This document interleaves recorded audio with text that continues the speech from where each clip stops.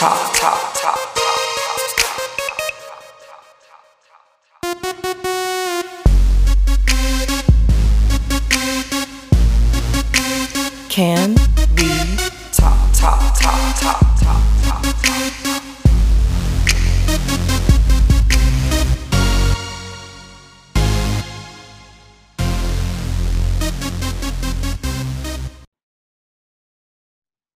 Hey, everybody. It is I, Hope Giselle, Hope Disguise, and I am coming at you all for yet another week of Can We Talk podcast, okay? I'm super excited about the guest that I have today. And yes, I said guests, okay, as in plural and not singular this week. We have an amazing couple who happens to be my friends, and they also happen to be trans. And when I say they, I do mean the both of them. And so I want you all to welcome in Miss Jessica and Mr. Alex. And I just have one question to ask you both before we get started, which is, can we talk? Absolutely. Ooh, we are ready to talk, girl. Thank you for having us. We ready. We ready. We stay ready. You know what? I don't have the energy to even go there. Y'all make it so easy to do. I don't. So first and foremost, I think that let's get the elephant out of the room, right? So you all are a trans couple. You're not the first trans couple to ever exist. Contrary to popular belief, this is a normal thing. This is a thing that happens. People fall in love despite body parts. Oh my God, wow, that happens. But yes, it does. And I'm like, I just want to, first, I think, there's questions, goddammit, okay? There's questions. One at a time, girl. One at a time. Right. In my mind, I'm just like jumping off of several ledges and trying not to die. Oh, God. That escalated. That escalated really quickly, and I have to be very careful about the puns that I use these days. But yeah. How did we meet, right? We know that we're in love, but before we were in love, how did the initial meeting happen? Honestly, connecting through mutual friends through social media is what brought us together, because we lived 800 miles away not that long ago. So yay for our network of friends and the powers that be through social media that Jessica is the one that sent a friend request first, so shout out to Jessica. You know. We started talking through, we messaged for like 2 days straight through Snapchat before I finally asked for her number. I didn't want to wait too soon, but I think 2 days might have been. I could have waited or I could have asked before then. It was kind of longer than that, though, because I had added you like before we really started like talking, and we added each other to, it was Facebook first, and then like we exchanged Snapchat information. Or no, right. Not even. I think it was just on your Facebook, and I think I just added you. But after that, you had responded to a few stories a few times, and at this time, like I was in that zone. Like I was like, I am so sick and tired of, men. They're all the same. Like I was going through my feelings, and so I was like, I'm not interested in like.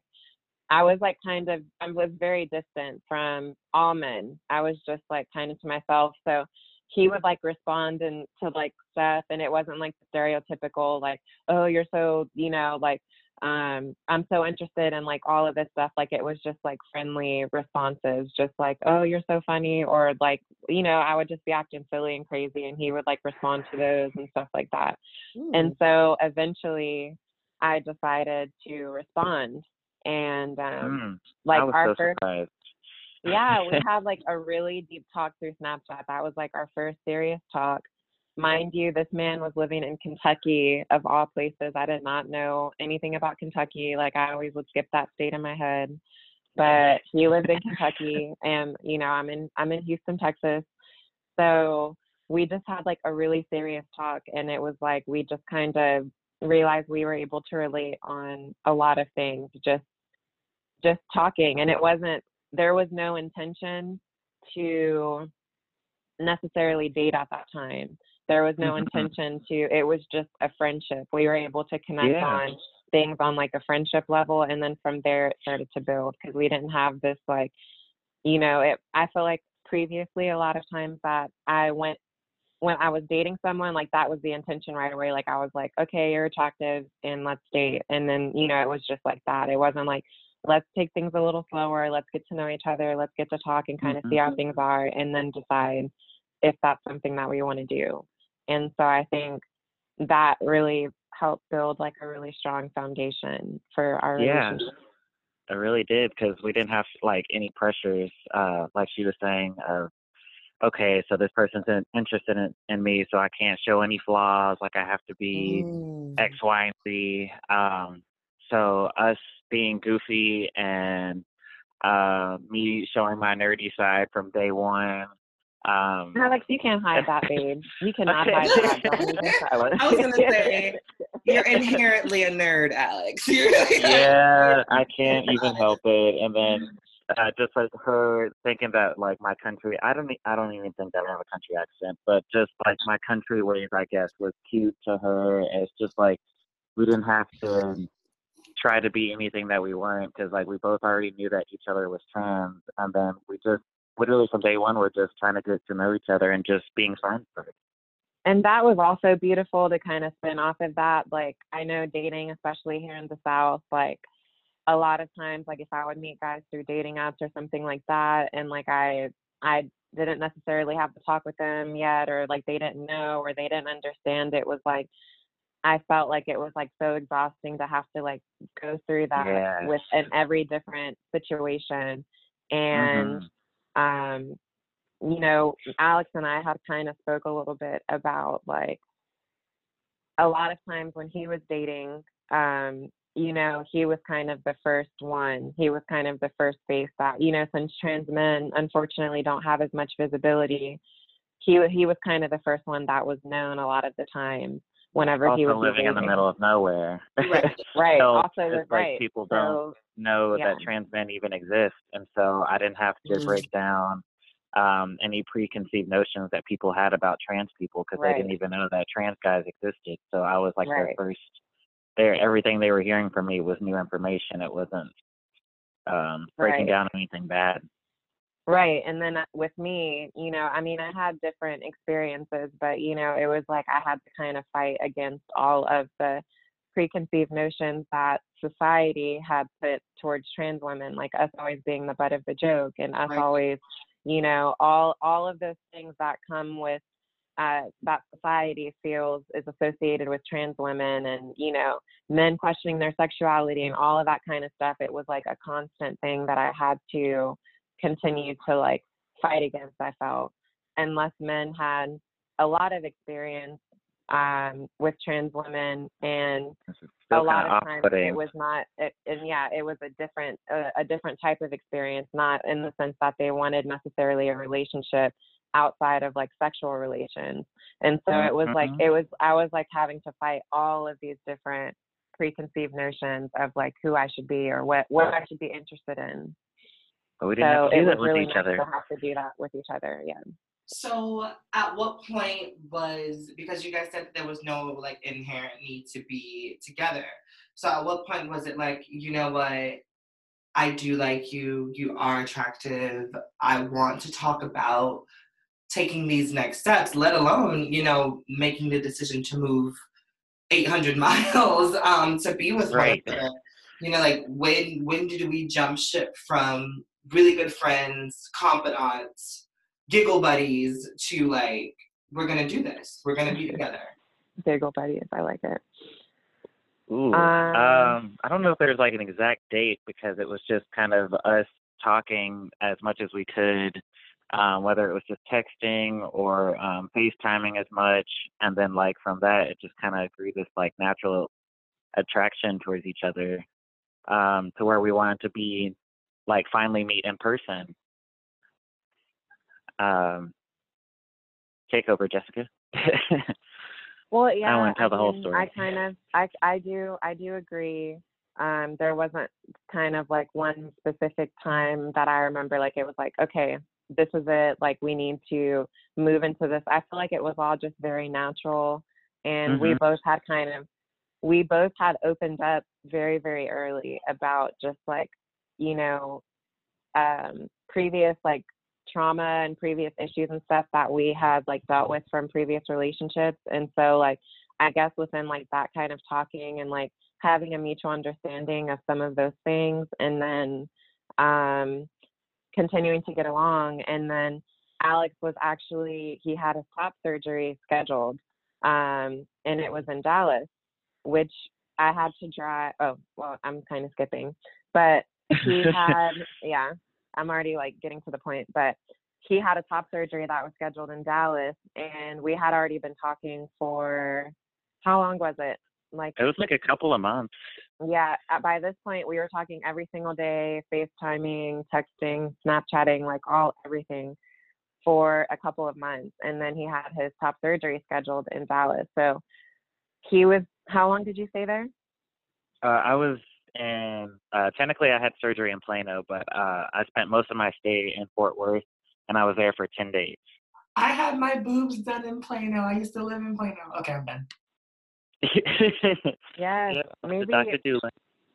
Yeah. Did you go to Dr. Doolin? No, I went to Dr. Obaid, but Dr. Doolin was my first choice. I just ended up not going to him because his breast work wasn't as good as his top surgery work. So. Oh, yeah. Alex had done like a lot of research, and that's just how he is in general with like everything. He likes to research every little thing before. Well, obviously that's a huge decision. I know a lot of people do that, but he's like that about even like the smallest things.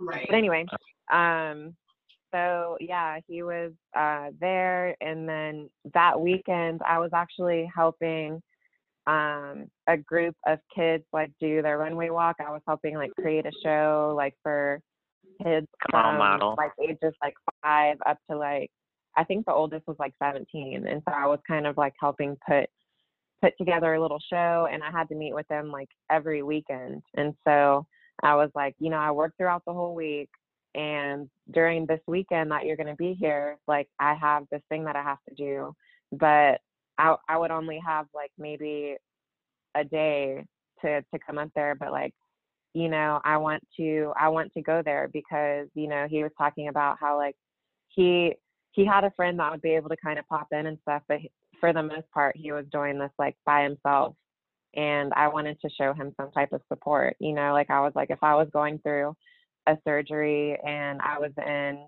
a new state and a new space, even though he had been in Texas before, you know, for something so major, like just having as much support as I could would, you know, help console me.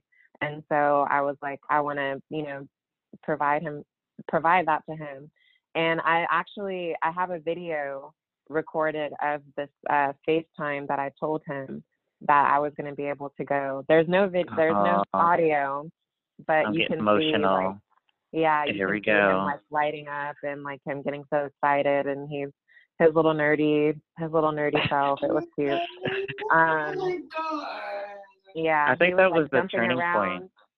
Yeah, I think that in was our showing that relationship, like, from friends we're gonna invest. We're gonna invest. We're gonna date. Like, right. See, you see, yeah. Oh, there wasn't a date. There wasn't a specific. Look at me. Look at Hope being Oprah, helping you guys figure out the time. Yes, help us figure out. You get a healthy relationship. You get a healthy relationship. Yeah, we figured out these aha moments. Right. But that was the turning point for me, and like me wanting. Well, I was like, I want her to be my girlfriend, and like I'm feeling it, and like I know, like as much as we talk, I feel like this is like a match made in heaven, but I know it's a little soon to be talking like that. But like, it's just, I don't have to like explain my existence. I don't have to do trans 101 with her because like she's an activist in the community too. So it's like we just bond on so many different levels, even if it doesn't relate to anything trans related. We just get along in general. But the turning point was just that selfless act of her only having one day free between her 40-hour work week and then her weekend obligations with modeling. She had one day to spend with me, and she spent it driving 3 hours to spend the night with me when I was one day post-op. And I don't have a lot of my family support, And so like that was really on my mind, that I just went through this major surgery, and my family wasn't there for me. But Jessica made a way to drive up there, to spend the night with me, to drive the 3 hours back the very next morning. And that just meant so much to me, that she would do that to, so when she just met, that was our first time meeting. So I was like, all right, yep, she's the one, this is it. I'm saying it, I'm speaking it into existence. Like, she did not have to do that. Babe, I'm getting emotional. As you should. Okay, because on Can We Talk, we get the exclusive, goddammit. Okay, we look, cry the tears away into the comments. Okay. But to me, I think that that's beautiful, because you have a lot of people who don't understand that LGBT love, let alone trans love, is a thing, because they think that our community is just full of psychedelic drugs and, you know, a bunch of queer folks having sex with each other all the time. And so it's really awesome to be able to hear stories from people who are doing things like this. Like, nobody thinks that there are trans people having love stories like this, you know, like, and you know, really getting to know each other and becoming friends, and not meeting at a bathhouse or something stupid. Oh God. It's just, I feel like we even had to combat that within ourselves, because we had only dated cis people before we started dating each other. And so like we kind of had this idea from just a lack of representation, that we ultimately were going to end up with cis people and have to do trans 101 every day for the rest of our lives with them. Yeah, that was something we didn't really realize until we end up with each other, that like when you're with someone who's trans, that you don't have to do that. You don't have to explain your existence. You don't have to talk about the what am I trying to say? The importance of I just lost it. Well, the epidemic of Black trans women being murdered. You don't have to explain why that's an epidemic, why that's important, why trans rights are important, why we should be a part of the conversation, even when it comes to reproductive systems, because that affects trans men. So, like, we don't have to explain that, because we already know we're a part of the community. Right. And I want to say that I feel like this has been such an affirming experience of not only, like, our identities, but of also, like, affirming that, like, the goal at the end of the day is to not be a cis het. Like, we're not, the goal is not to be you. We have our own life, we have our own stuff, and we're happy with what we're doing. It doesn't have to look like what you want it to look like. It doesn't have to be what you want it to be. I felt like, especially living in the South, I can speak for myself, there was such a pressure of like so many things, especially being a woman, you know, having to hurry up and find someone and get married and start a family, and, you know, there was like all of these just like added pressures. And so I remember I was like stressing myself out to try to find this like perfect thing that looked like everybody else wanted it to look like and what everybody else wanted it to be. And I'm like, I mean, while I was interested somewhat in those things, I wasn't interested in rushing into it. Like, I felt the pressure to do that. And I mean, even being in like these spaces together and going to like trans affirming spaces and talking with people and being so open, like, I feel like I've learned that, like, we don't have to strive to be anything cis. We don't have to strive to have a relationship that, you know, with a cis person, or we don't have to strive ourselves to always be cis. Like, we can be affirmed in being trans and be happy with being trans, and like what that means to us and to our community at the end of the day. Like, we're not here to satisfy y'all, you know. This is not the standard. It is not, but because there was something that Alex said that made me want to ask the question surrounding, okay, so it's you all's idea that you were going to have to, you know, just kind of do trans 101 every day, of like, you know, you ended up with cis people because that's the assumption, right? You know, you're trans, you end up with a person that's cis, and then you have this beautiful story to tell everybody about how they overcame the idea of being with a trans person. But what is it like when you're a trans person that has to overcome the idea of being with a trans person because of social stuff, right? I think that that's the part that people don't understand and don't get, is that not only are the cis people confused, but there are a bunch of people within the community that are like, wait, what? Huh? Yeah, why do you transition if you're just gonna end up with the other gender anyway? Like, oh my God, yeah. Yeah. Yeah.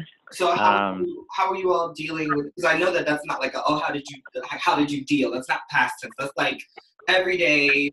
I'm assuming somebody might say something stupid in the comments, or like people make ignorant statements without realizing that they're ignorant. So like how are you all combating that as a couple, and how do you hold each other up through that?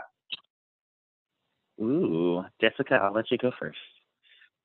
Yeah, I think those are some like great questions, and I think about like, you know, like Alex had stated earlier, I believe this was both of our first time dating someone trans, and we had both heard things even within the community, within our own communities, about dating someone trans and how it didn't seem like it was an option, or like, oh no, like I think honestly for me, I felt like it would have been less affirming to date someone else trans previously. For some reason, I had this idea, like, for me to be completely affirmed in who I am, I need to be with a cis man and prove that I'm just like any other woman. Mm-hmm. And so I think that was something that like I had to overcome, was like, wait, why am I like stressing myself out and putting myself in potentially dangerous situations, and, you know, all of this stuff to try to like have like, I don't know, it was something that like, to have this goal for what other people would expect of me. I think I went from a place of like, before transitioning, living for other people's expectations, and then even afterwards, in a sense, like I felt also somewhat of a pressure to like, all right, well, if you're going to be a woman, this is what being a woman looks like. This is who you're going to date. This is what you have to do. And while I've felt pretty comfortable in a binary, you know, I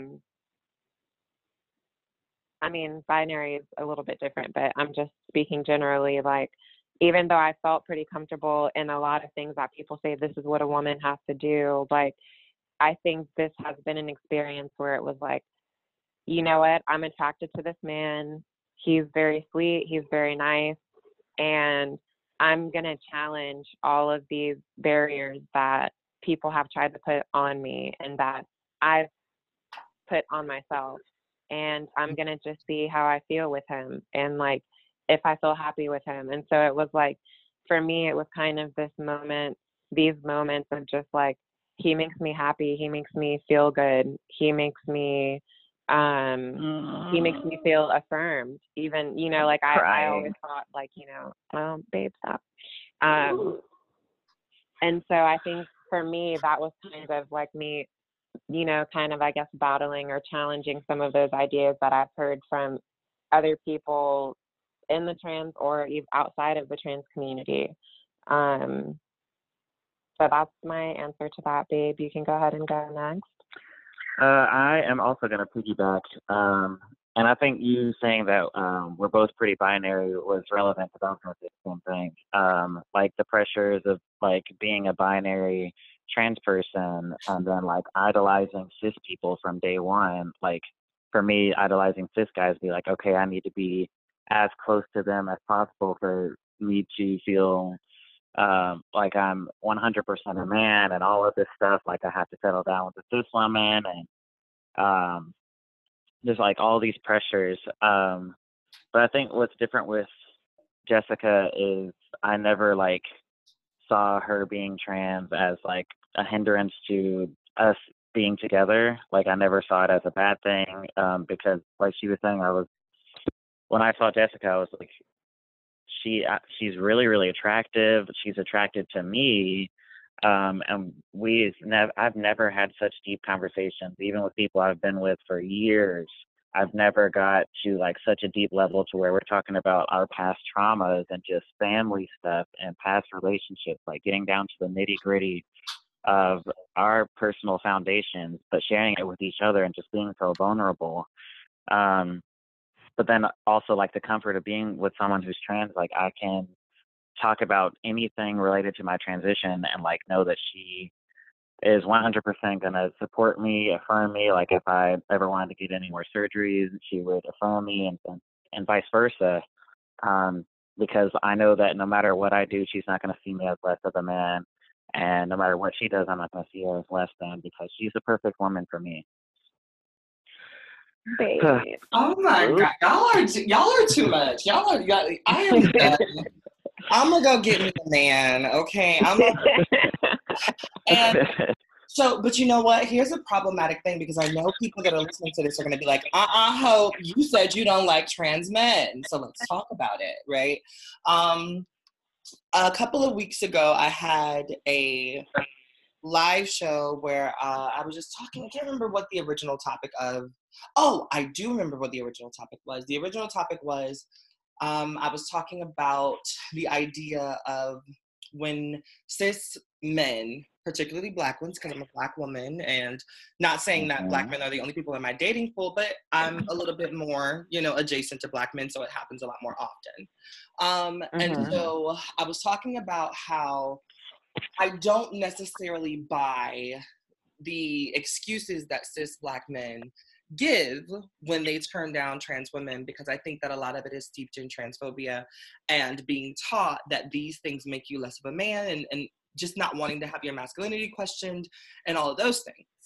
And within the comments, there was a trans man who was just like, oh, so, why don't you deal with, trans men? Why not just try trans men? And it wasn't that I'm against it or that I haven't tried, but the situations that I've been in that I've tried, I just have not enjoyed for several reasons.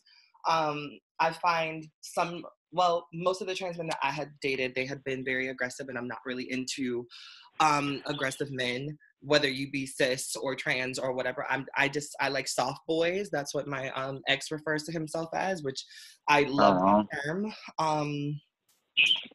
It's very much so like, masculinity defined by the person and not by the stereotype of what the world says masculinity is. And so I love that. And I love, artistic flower child, flower crown wearing, Coachella going, cargo shorts, sporting, like serious, like, just like I enjoy those types of men. And so a lot of trans men, like Alex was saying before, they tend to fall into the binary really easily and quickly, because it's like, well, to be a man, I have to be all of these things. And usually they adapt the most toxic things from masculine culture. Preaching, literally preaching. And so it's like, that was one of the things for me that didn't work. But the thing that set everybody off was that I was like, just for me, within the last, couple of years or so, the masculinity that I'm attracted to happens to be cis men, because of the sexual aspect, because I don't like, I'm a size queen. It's like a self-proclaimed thing for me. It's like a thing. And so like, that's a whole deal. And then I'm also very ignorant in my own views around the way that I want to be able to please my partner. And I just don't feel like I could please a trans man fully in that way, which is why I was just like, I'm not going to even do that, because I don't want to waste anybody's time. Because one of my biggest things is that if you can stimulate everything about me like on a roundabout way, but intimately, if it doesn't work, then ultimately we have a problem. And some people got the point that I was trying to make, while other people were just like, no, you got me fucked up. You're transphobic as shit, Hope. I hate you now. No, that's not transphobic. That's your preference. Like, you should be able to be happy all the way around the board. Like, right. I feel like that perception would change if you found like a trans man that you're just head over heels with. Because for me, I have never been intimate with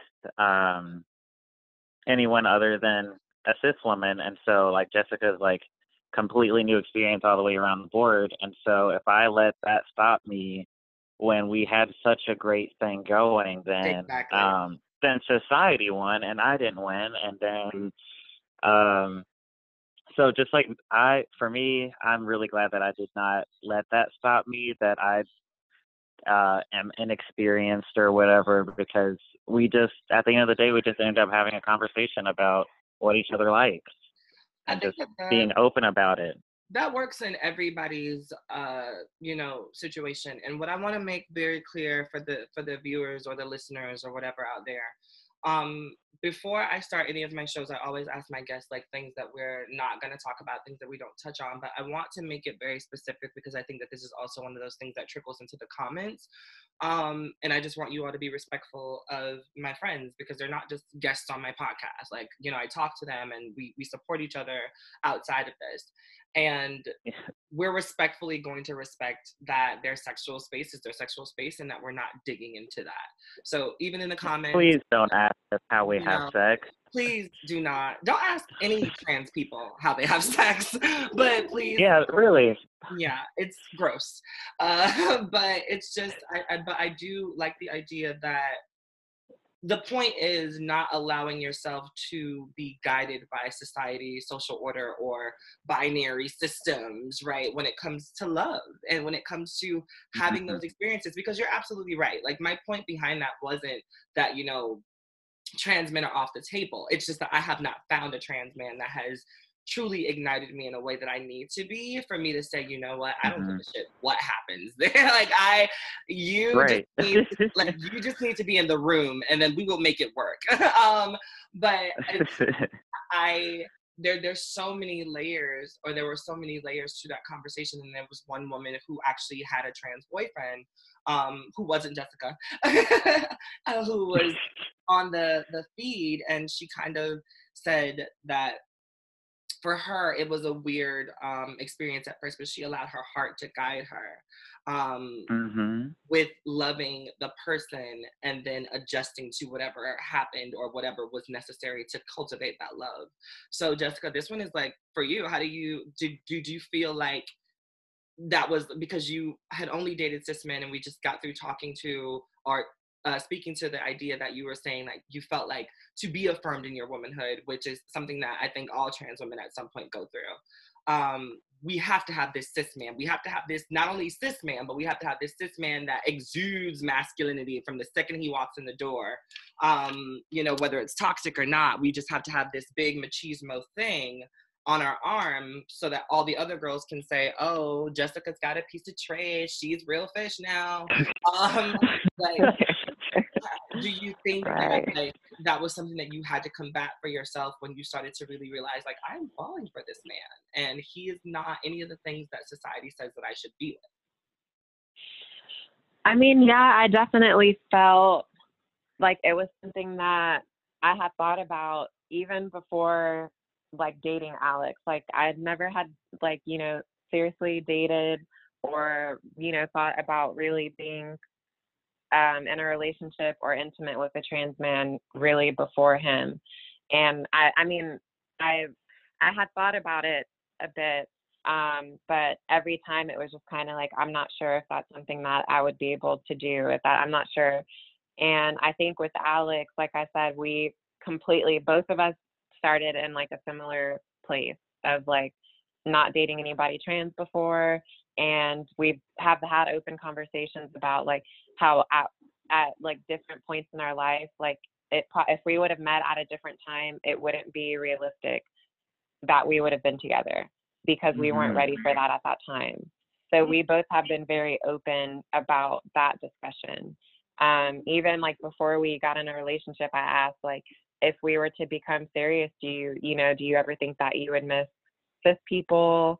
And, and we've had like really deep conversations like about that stuff. So we've been extremely open.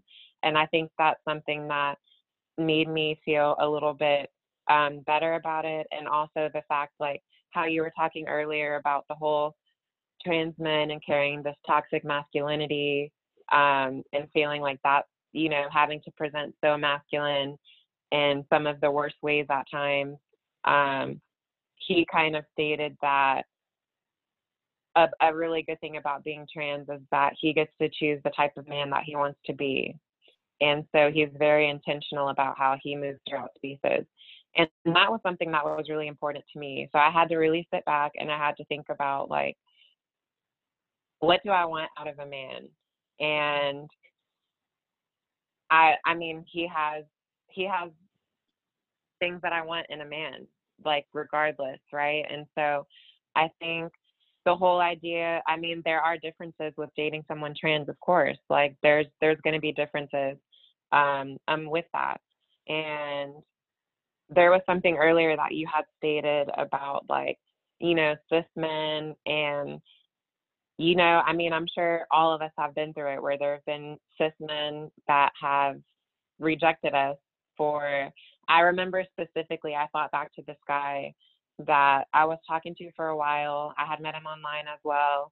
He was in the military, I believe, and he was stationed somewhere else, but he would, like, travel to where I was living often.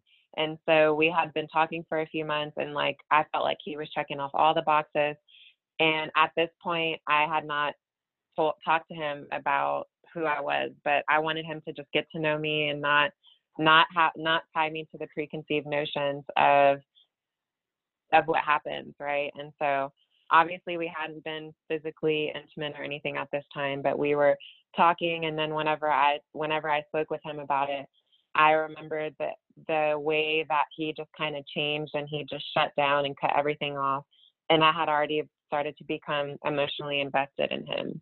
And I remember thinking, like, he was able to just close me off, and kind of how that made me feel, and how that made me just think about, I guess, how I, like, went into spaces in the future. And, like, Alex checks off, you know, all of these boxes that I want in a man, and I couldn't put him through that because of other people's expectations of who I should be with to be affirmed. So I think it was me just kind of sitting with my previous experiences and my experiences with him, and, like, realizing that, like, you know, we haven't really experienced that toxic masculinity, because he's been extremely intentional in that. So I didn't get anything from that end. So I don't know, it was kind of just a lot. Like you were saying, it's very complex. So I thought about things on different levels. But at the end of the day, I looked at him as someone that I was able to share intimate experiences with, and someone who made me feel good at the end of the day. And I feel like when I talk about this, like, a lot of people try to put us in a space of, like, sexual fluidity, which we've both also discussed that we identify as solely being attracted to the other gender. Mm-hmm. And so I think that's a whole other like, layer. Yeah. And it's a layer it's a layer that we can slice, but I don't want to graze over this very important conversation that I think you've presented to the people, Jessica, which is, you know, that there are going to be a bunch of folks that heard that last portion of the conversation and say, well, why didn't you tell that man before? You should have said something. That's your fault that you were hurt. Oh God, and trash people. Jeez. But you know what? To some extent, I'm a trash person, because I remember being no. You guys know I like to keep it 110% because I like to learn. But I also like to be very candid, because I think that there's enough people that get on their platform and tell people what they want to hear and try to be liked and all that other stuff. And I think that the reason that people like me is because I'm not trying to be liked. I'm just trying to speak my piece, and sometimes people are going to like it and other times people won't, and that's okay. And we can have differences of opinions and still be, you know, decent to each other and still love each other, and that's okay. But I remember living in Texas, and I have a good sister, Jade. I love Jade Lenore. And I remember telling her about my dating endeavors, and I was like, sis, you know, I'm doing this whole online dating thing and, you know, blah, blah, blah, blah. But, you know, as soon as a guy responds, the first thing I tell him before I even say hi back, I'm like, I'm trans. And Jade had that same sort of idea that Jessica had. And she was just like, well, sis, maybe you should try like letting him get to know you and, you know, like not like, you know, the first message, you know, like maybe you should just really like let him get a chance to figure out who Hope is and then tell him. But I had seen too many situations like Jessica's where it's like, I don't say it and I'm emotionally invested in this person. They are so stuck with like toxic masculinity and machismo and all these things that they have to hold on to that they completely emotionally disconnect from me. And now I have to put myself back together for the next 2 months only to go through this entire thing all over again. Not to say that was my experience, but those are the experiences that I watched happen. And I did not want that to happen to me because emotionally, I can't take it, right? I've had 4 good relationships in my life, and every single one of them has been like a toll, and 2 of them like broke me when they were done. And so I just can't, emotionally, I cannot put myself through that where it's like Jessica was saying, like this person is checking off all the boxes. You're like, oh my God, yes. You're telling your girlfriends about it. You're, you know, like writing little hearts on your notebook. You're saving pictures in your phone. And then up in one day you tell him this one piece of information and it goes from I love you, I love you, I love you, I can't wait to see you, I'm gonna do this, that, and the third for you, I would cross hell and the earth back, you know, to get to you. And then it's just like, oh, you're one of those. And part of me is a trash person, not for the reason that, you know, most cis people are going to be trash and be thinking this, but part of me is a trash person because I'm just like, why would you want to put yourself through that? That was my thing. It's like, I don't want to put myself through that and thinking that somebody's amazing only to realize that they are a trash individual who is going to leave me because of this factor or whatever the case may be. So like, Jessica. Yeah, I mean, I think so. That wasn't my full experiences. I experimented honestly with that. So there were times where I would tell a guy before I would say hi. There were times in which I would try to get to know him and then tell him. And I had mixed responses with both instances. And I feel, yes, I did. I had mixed responses with both. And so a decent amount of time when I would tell a guy in the beginning, it would go straight to sex because that's what they would see is the main difference would be, all right, sex. So let's talk sexual.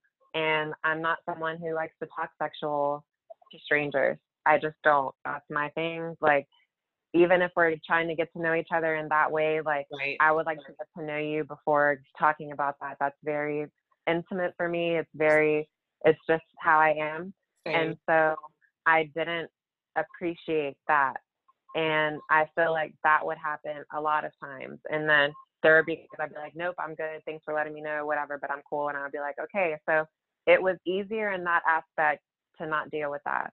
But then that was also harder in a sense because I would have to either deal with him fetishizing me or me having to fight preconceived notions of who I am because he would associate me with whatever he thought trans individuals to be.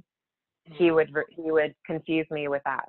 And I would be like, I am my own person. And so it was like I would have to fight that. And then, you know, I had mixed experiences though. Sometimes I did it in the beginning and there was like this respect or whatever. And then like, you know, that. And then there were also mixed experiences afterwards. So there were stories in which I didn't tell them for some time. And, you know, they also, you know, some of them rejected me and it was like I would have to emotionally recover from that. But also me being sensitive and being a Cancer and all of that stuff, even that initial rejection was something that I would have to emotionally recover from in a different way. It was like I would take it as an attack on me as a person in a different way. I guess it's a little difficult to explain, but I definitely get what you're saying, because I still feel like I internalize things in that way. Right. So it was like either way, it was kind of like a juggle. So, you know, I'm not saying that the way that I explained that one story is the best way to go about it and you should do that. And I'm not saying that saying it in the beginning is always gonna feel the best. I think dating and being trans is something that's complex and it's layered, and there's a range of people out there in society that feel differently about it. So sometimes I would even like, you know, within like the first date or something of, you know, talking with a guy, I would try to, you know, sense where he's at without telling him like, hey, so I have a best friend that's a part of the LGBT community. What do you know about it? Or, you know, I would try to put it out there in different ways to kind of see how they would take it. And that also was a juggle, you know, like sometimes they would be like, oh yes, I love the LGBT community. And I'll be like, great, well, I'm trans. And they would be like, well, I'm a supporter, but I don't want to be involved with someone. So it would be, and I'm just like, well, damn, you know, I'm trying to go about it the right way. So I definitely don't want to say like, this is a for sure way that you should do it, and it's going to be the best way, even if you get hurt. I mean, anyway, I feel like we're all different people and we all internalize things maybe, you know, differently. We might have some similarities, but for me, you know, I would go through periods where I would be like, you know what, fuck it, I'm just going to tell every single guy that I'm trans right away. And then after so many times of either rejection or it going straight to like a sexual thing and not being interested, I would be like, you know what, maybe I should just date and get to know someone and see how that goes. And I would do that for some time. And then if that didn't work out, I would go back, and then I would be in a space where I don't want to talk to anybody. So for me personally, that's just kind of how it would go. So there would be periods in which I would tell guys right away. There'd be periods in which I wouldn't. There'd be periods in which I just wouldn't date, and I would just focus on me. And I mean, all of those had their pros and their cons that I had to deal with myself and grow and learn. I feel like all of it was an experience for me to learn and take away from. So if someone were to ask me the best way to go about dating, that would be my answer, that it's hard and that I experimented with different ways. But I always thought of safety first. So if it were someone that I were talking to for a while and I told them, a lot of times I wouldn't tell them in person because I didn't know how they would react. So it would be through text or over the phone or something like that, or somewhere in public, because I didn't want to be alone and be in a space where I could potentially be hurt or worse. Or, you know, and I think also I want to put out there that like, that's what everyone keeps saying about trans women that are murdered, is that they're deceiving. And I want to put out there that that's not the case. A lot of these stories, if you look into them, the men were very aware of who the trans women were and their identities and had sex and all of these kind of things, and were still murdered due to society looking in on that situation and telling that man that he's less than. And so I think it doesn't have to do with deceiving or deception, because so many times that's the narrative, like, oh, well, they had it coming. I've heard that from people outside of the community. I've heard that from people within the community. And it's something that really bothers me, because there's nothing deceiving about anything that I've done. I love that. I'm sorry, I'm just like, because when it's one thing to like go through your own truth, but like it's another thing to hear somebody else's. And I think that a lot of people get wrapped into the idea that we're just trying to trick people, but I think a lot of it is about safety, and people don't understand how unsafe it is. Even when I am online dating, and I still hit guys with the, you know, I'm still very much so the let me rip the Band-Aid off quickly. And if they come at me with some sex crap, then, you know, I block them. And if not, then, you know, we have a conversation until I filter whether or not I want to continue. But what's so alarming to me and what's funny is that I always have a couple of those guys that will sit back and say something like, you know, like, why do you feel the need to tell me with that? Or, you know, like, I'll say, like, I'm trans, and they will be like, and, you know, like, what does that matter? I said that you were beautiful. And I have to constantly explain to them, like, well, it's not for you. It's for my safety. It's for me. And a lot of it, I learned when I was facilitating and just like teaching girls safety around internet dating is that a lot of men would, you know, meet girls on these dating sites and lure them to places and have sex with them and then murder them or harm them, and there would be um, no recollection of her admitting that, you know, she was trans and that he was okay with that, and so he would go to court and get off. Um, However, if the first thing that I say to you before I respond, before I say hello, before, you know, I say, oh, you know, you're handsome, if the first thing that I said to you is that I'm trans, and then there's this long transcript that I can present in court after that, you cannot say that you didn't know. And I think that for me, when I started to see stories with girls, and I would read the comments and people were like, oh, she tricked him. And then I would read the story and I would be like, ha, but she didn't, because it clearly says here in the story that cops found text messages where, you know, he was well aware of her trans identity, or, you know, they found, you know, messages on Facebook where she told him that, you know, she was trans. It might not have been on her profile, but she definitely told him. Those things are things that keep us safe. And I think that a lot of folks think that us not disclosing in like the moment, like that very second, is tricking people, but it's also like making that choice is a very scary choice depending on where you are and how you're doing it, because you don't know how people are going to react these days. And so right, but I mean, just like you're saying with that, I feel that, like, even if there is a long transcript of that being stated, there's still stories of girls that were murdered from men that they were sleeping with, and men that knew, you know what I mean? Even after having, you know, proof and transcripts and all of that stuff. So when I think of safety, I mean, that doesn't always equate to safety with me, honestly, because we've been proven that it's not. And I feel like this is a societal issue when we look at this stuff, because this should not be the trans panic defense or whatever people want to say. You know, this should not be something that makes that okay ever.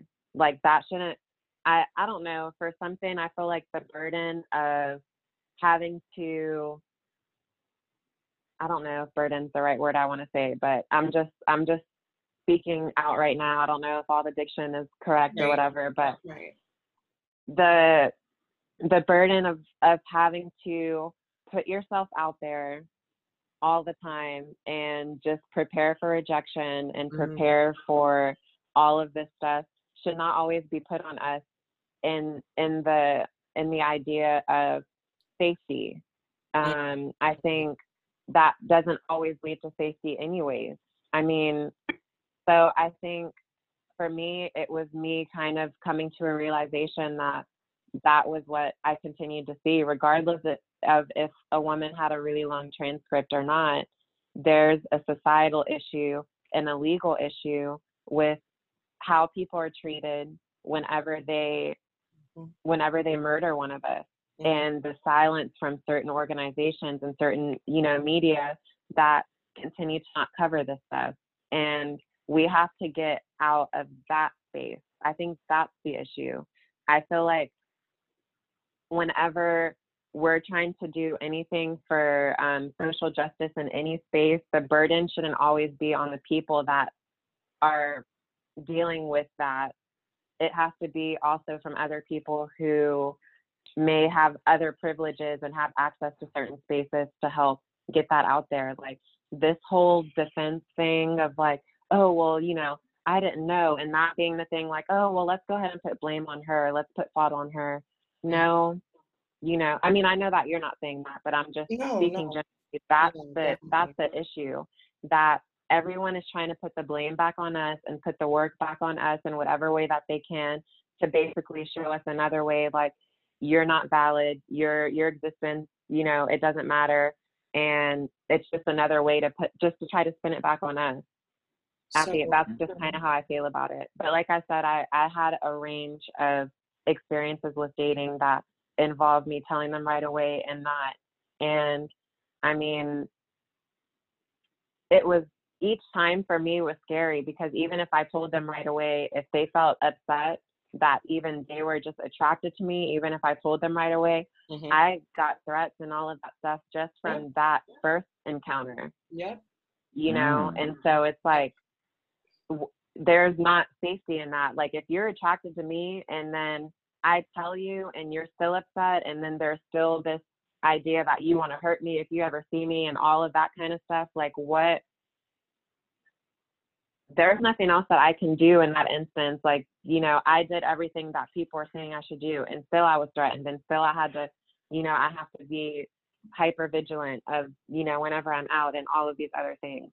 So I don't think that there's a one answer to this that's gonna, you know, that's gonna fix, like, for us to be the safest, we have to do it this way, because that's not always the case. You know, I think we have to, I always brought distance, you know, that was something that I did to feel safe, but safety can mean different things for different people, right? So for me, safety meant not being in a space with this individual whenever I talked about them, whether I was talking to them for a long time or not, and them not having access to, you know, my locations on social media and all of that kind of stuff. Like, it's very layered. I've had people that, you know, would see my social media from my dating profile and then go on there and, you know, like, would be really, really triggered just from the fact that they were attracted to me. That's their own issue. And they felt, whoa, well, I didn't know the first time I looked at you, so that's your fault, even though I told you as soon as we started talking. But you decided to put that on me because you're afraid of someone else looking at you a different way because you were attracted to me. And so now you feel like you have to prove your manhood by I want to speak about that a little bit. Huh? I said I wanted to speak about that a little bit because I'm coming from the other side of the coin, where, like, being like, your sexual orientation being fluid in women is not nearly as policed as it is in men, because, like, cis men generally, like, really value how society views them, how their family views them, how their homeboys view them, and how being seen as anything other than a cishet guy is seen as gay, and you're a sissy and all of this stuff, and, like, whereas with women it's not like that. And so whenever I've had to come out, I've done both things. I've came out in the beginning. I've waited until I've got to know the person first, and then came out to them as trans. But every single time, I never once got rejected for me coming out as a trans guy, because, like I said, I kind of lived in the middle of nowhere, so people didn't even know what that meant. And then, like, in general, at least from my experience, like, a lot of cis women that were around me had already been playing into, like, their sexual orientation being more fluid, and so they'd already had, like, experience with people who were not just cis men. And so and yeah, I forgot what I was going to go with that. I lost it. I was really trying to hold on to it. That makes me think about that study that you found, babe, and how. Oh yeah. So there was a study that Alex. Well, I'll let you talk about it, babe. Go ahead. Okay. There's a study I found for a workshop we did on trans relationships, where it said, I wish I had the stats in front of me, but they found like 500 people and did a survey on whether they would, 1,000 people, whether they would date straight people, like lesbians, bisexual, trans men, and trans women, and even people that were not as fluid would end up picking like trans men, and like Babe, sum it up for me. It's been a while. Okay, so I remember it was 1,000 people that they had. Most of the people were cisgender, but they also had, What happened? I don't know, it made some loud noises. No. But so there were 1,000 people. Most of them were cisgender, but they also had trans men, trans women, and gender nonconforming individuals a part of it, but they were a small percentage. And they basically asked each of the individuals how likely or not how likely, but if you would date this person, this person, this person, this person. So they broke it up into categories. So they said only 12% of the people stated that they would date someone trans out of the entire study, and majority of the people that did say that were already within the community. But then when they even looked into that, it was majority of the people that said that they would date someone trans was trans men and not trans women. And so that was really interesting. I forget when the study was done. It was in Canada, right?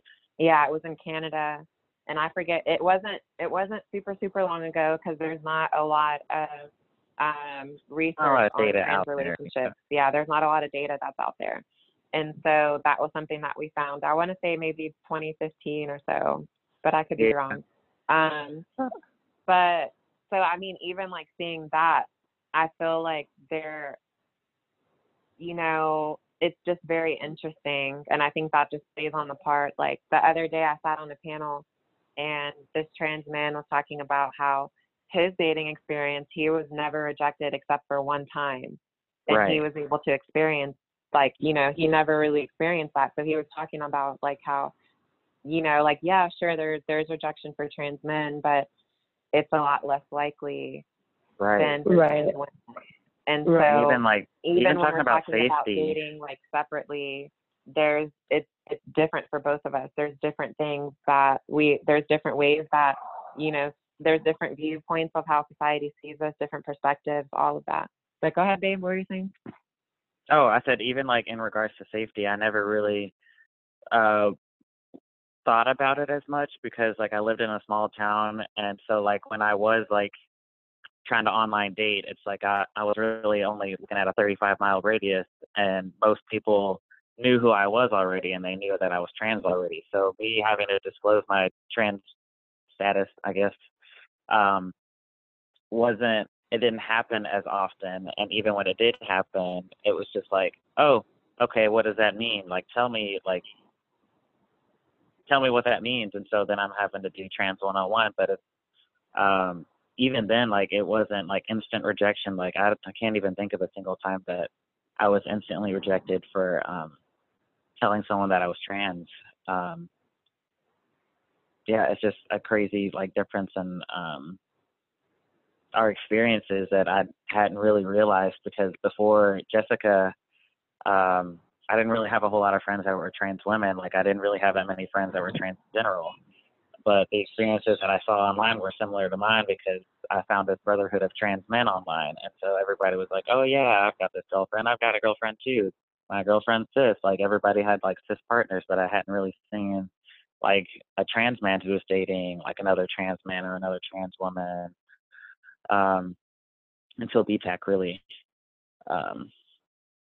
Yeah, I had no idea that there's like this other side of the coin, and like even just like thinking about safety and like how violent cis men can be, especially because they're worried about what everyone else thinks of them, and how it looks when you're walking down the street, and just like, yeah, I've never thought about it until Jessica was sharing her experiences with me of how dating had gone.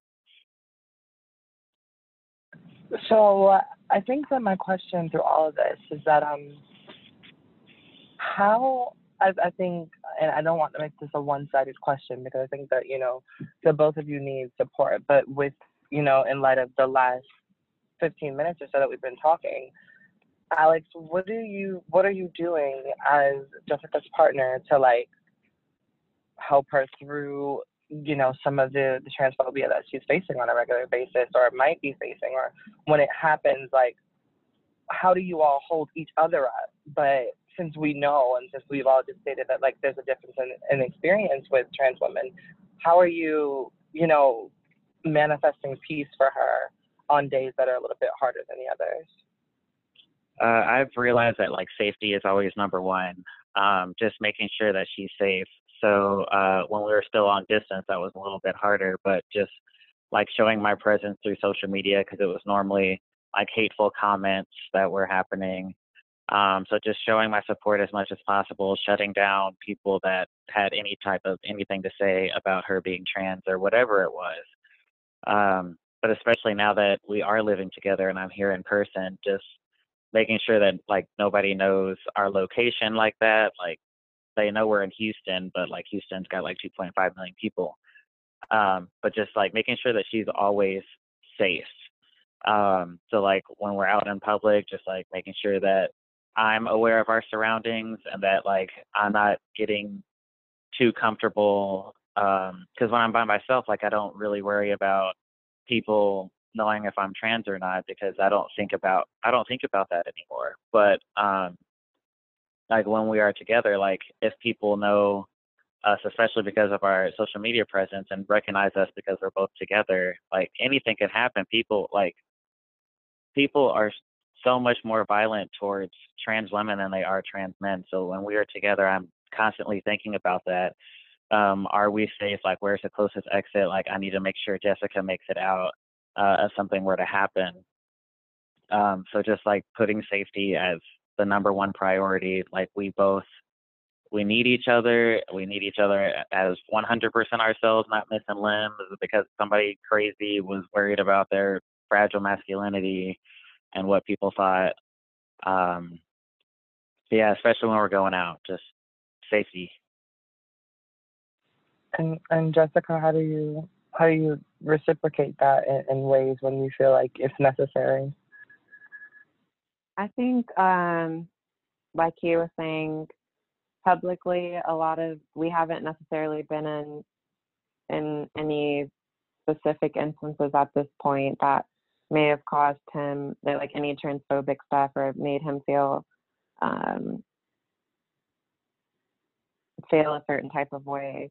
But you know, on more of like a personal level, dealing with you know, earlier he mentioned like not really having a lot of family support, and so I know whenever he's going through a hard time with like that stuff, I always I'm very domesticated now. I don't know if you see my Instagram and my Facebook stories, but she's always in the kitchen cooking a home cooked meal for her man.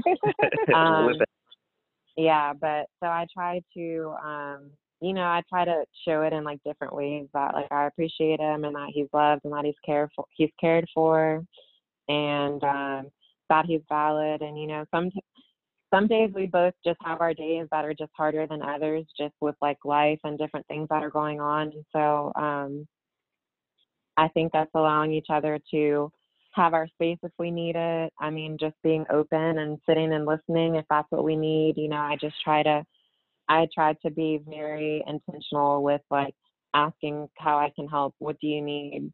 What can I do for you?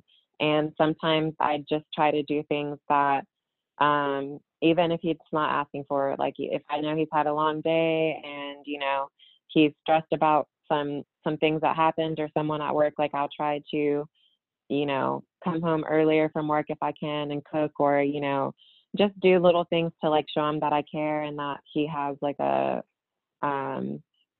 loving home to come home to at the end of the day, even if he might not get that from another place that he wants it, like he gets that here.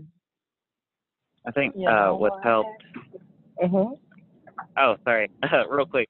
Was male privilege. I'm just saying. I am really bad at holding myself accountable when it comes to like taking my shot on time.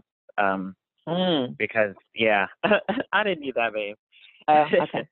But I used to be bi-weekly, but I was experiencing a lot of the highs and the lows. Because testosterone is so strong. Woo. Like when you first take the shot, like you're like riding this high for a few days, but then like towards the end, like the end of that second week, you're just like so low. And then like I was experiencing like feelings of depression again. So I switched to weekly shots, but I still have this needle phobia. So having to do it every single Tuesday, like sometimes it doesn't happen on Tuesday, sometimes it happens on Thursday or Friday, or sometimes I just skip the week altogether. But being with Jessica, she has helped me be more accountable because it does affect my emotions and my irritability when I am late. And recently, Jessica has also switched to shots. So she chose Tuesdays as well. So this past Tuesday, she was getting her stuff together because she doesn't have a needle phobia. She's like, yeah, it's shot day, let's go. So we paused it's the not TV. that I like enjoy them, but it's like, I mean, I found like a sweet spot, and I try not to, because if you get too anxious and overthink it, then of course it's going to to be harder. So you just gotta do it. You do it all the time. It's okay. Yeah. I have a lot of anxiety. So it's helped this past Tuesday because we paused the TV and she got her shot stuff together, and I was like, okay, I'll go get my shot stuff. And then I was like, okay, let's do it at the same time so I don't chicken out and get sweaty palms and overthink it. And so she counted down and we did our shot at the same time. Y'all are just too cute. I can't. I just like, who's doing shots? You know what? Like, the only shots I plan on doing with my partner are like bourbon. I don't know, like something. That is just so cute. So I guess in my last set of questions, it's gonna be what would you recommend to the folks who are out there that are thinking about this? Like, there's two beautiful trans people that are falling for one another, and they think that it's weird because society has told them to think that it's weird, and they're not really quite sure. Or there's somebody who's out there that wants to express their feelings for their trans friend, and they're just really awkward about it. Like, what is your advice for those people? I would say keep an open mind for sure, because I'm like thinking back to like 15 years ago, like when I heard of trans people, like what my preconceived notions were. Like, I never thought, even though I technically had feelings of being trans myself, I didn't know what that looked like. And the media representation was all the way off and skewed, and just like seeing comedians make trans people the butt of the jokes. Like, I never thought that I would be a part of this community, much less dating someone who is also a part of the community.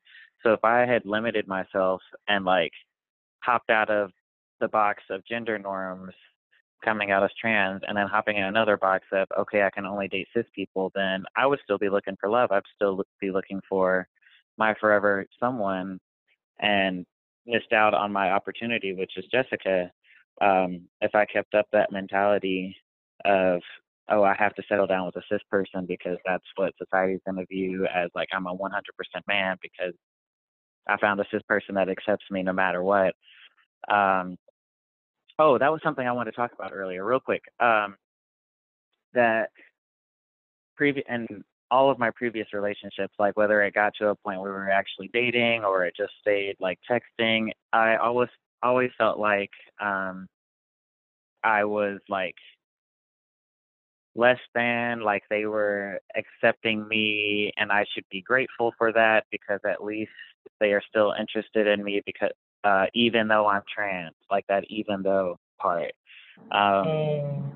Whereas with Jessica, it's like there is no even though, because we're both trans, we're both on the same level, we both know what that means.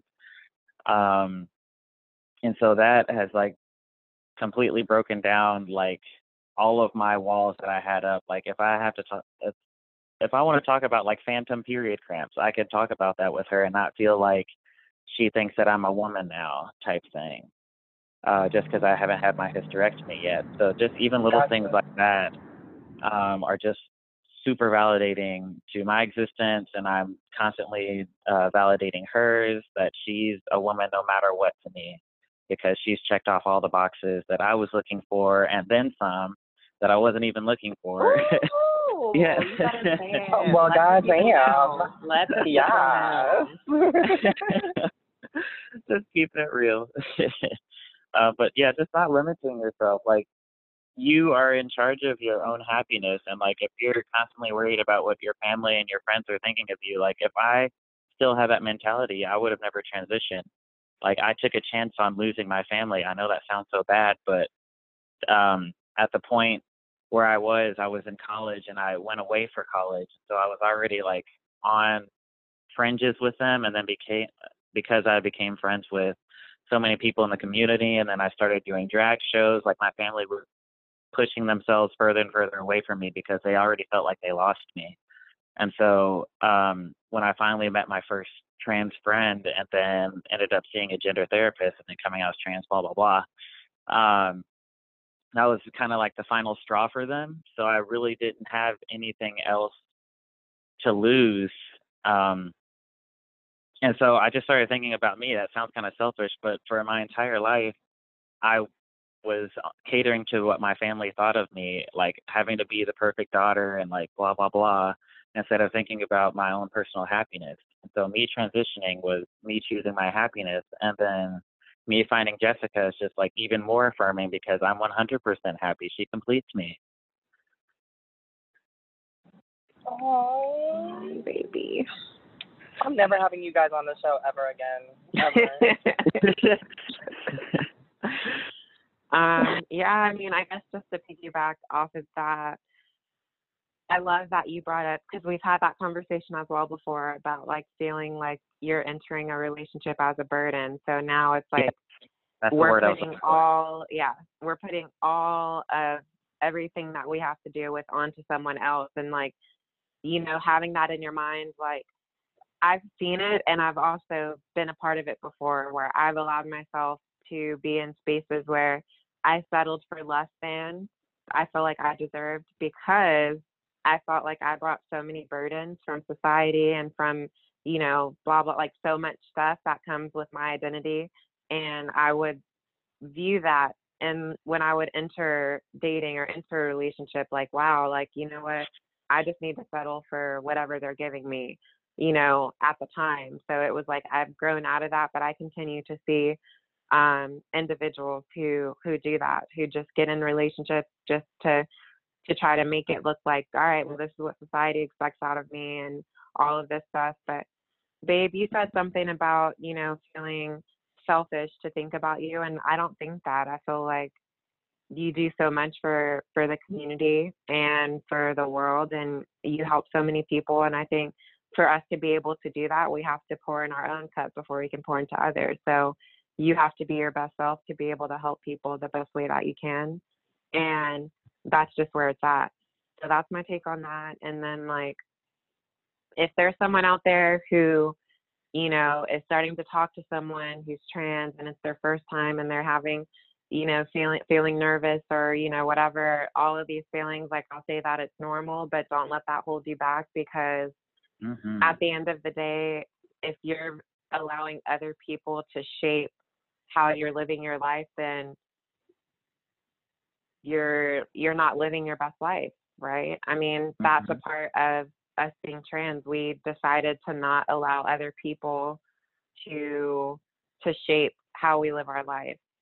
And I feel like there's this kind of pressure that we even get after transitioning, like, you have to look this way, you have to be this way, you have to be with this person. Like, there's all of these added pressures, like, all right, now that you're living for yourself, you can still live for yourself, but you got to live for yourself in this box.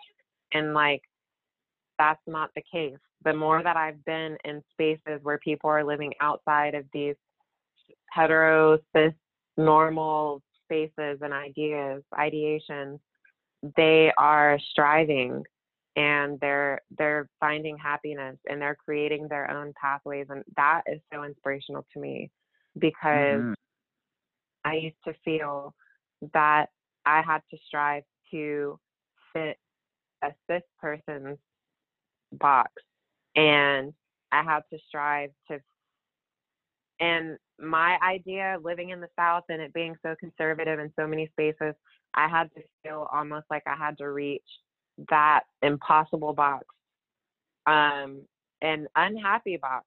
You know, I felt like I had to go over there and live life and still in another way. So it was like, I finally started living for myself. but then I'm still striving for what other people think I should do. And like, we need to not do that. So if there's someone out there that makes you feel good and makes you feel happy and are checking off all of these things, and you're concerned about how other people are going to feel about you, it's easier said than done, but just try to remember to not think about them, because at the end of the day, there's people that are not going to like you regardless of how you live your life. Like, whatever you do, whoever you think the best person is out there in the world, the best celebrity or whoever you look up to, there's people out there that do not like them just because. They don't have to do anything. They look for reasons to not like them. So, I mean, try not to let that hold you back, because there's going to be people that want to hold you back and that are not going to want to see you succeed and that are not going to want to see you happy. And they're going to try to do everything in their power to hold you back. But taking back the power and the narrative of your story and of your journey is key.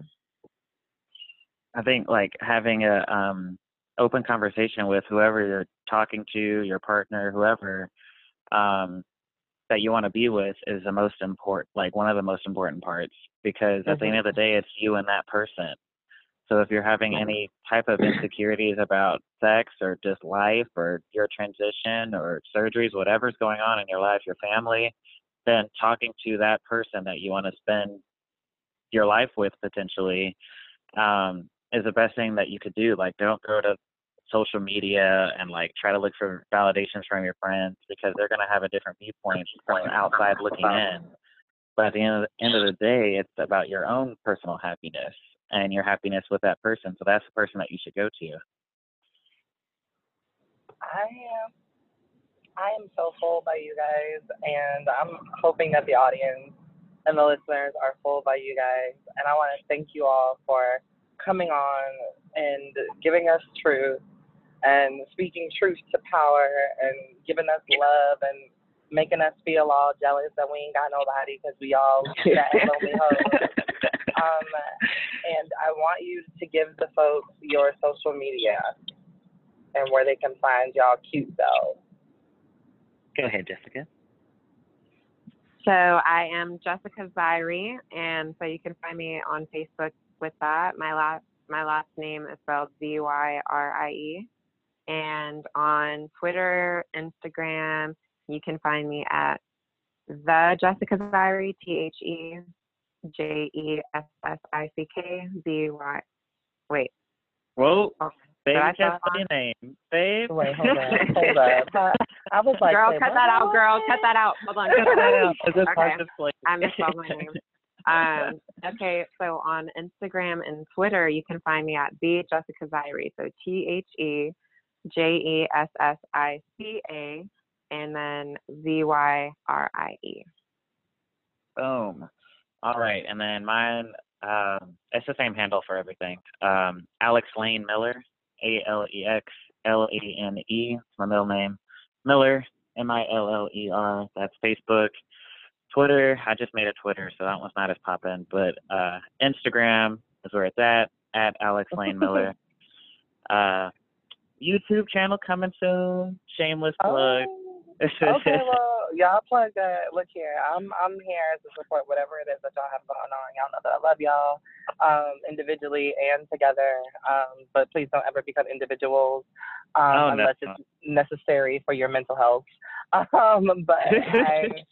because sometimes that's a thing. You got to allow people. We be wanting stuff, but we don't be knowing what be happening internally and all that good jazz. So, right. As long as it's conducive for your mental health, then please don't leave us. But like I say this time and every time, you guys, peace, love, and hope. I am gonna, be out of here with my guests because they done got me all in my feelings about not having somebody. So I'm gonna talk to y'all next week on the next episode of Can We Talk with Hope Giselle. Bye, guys. Bye.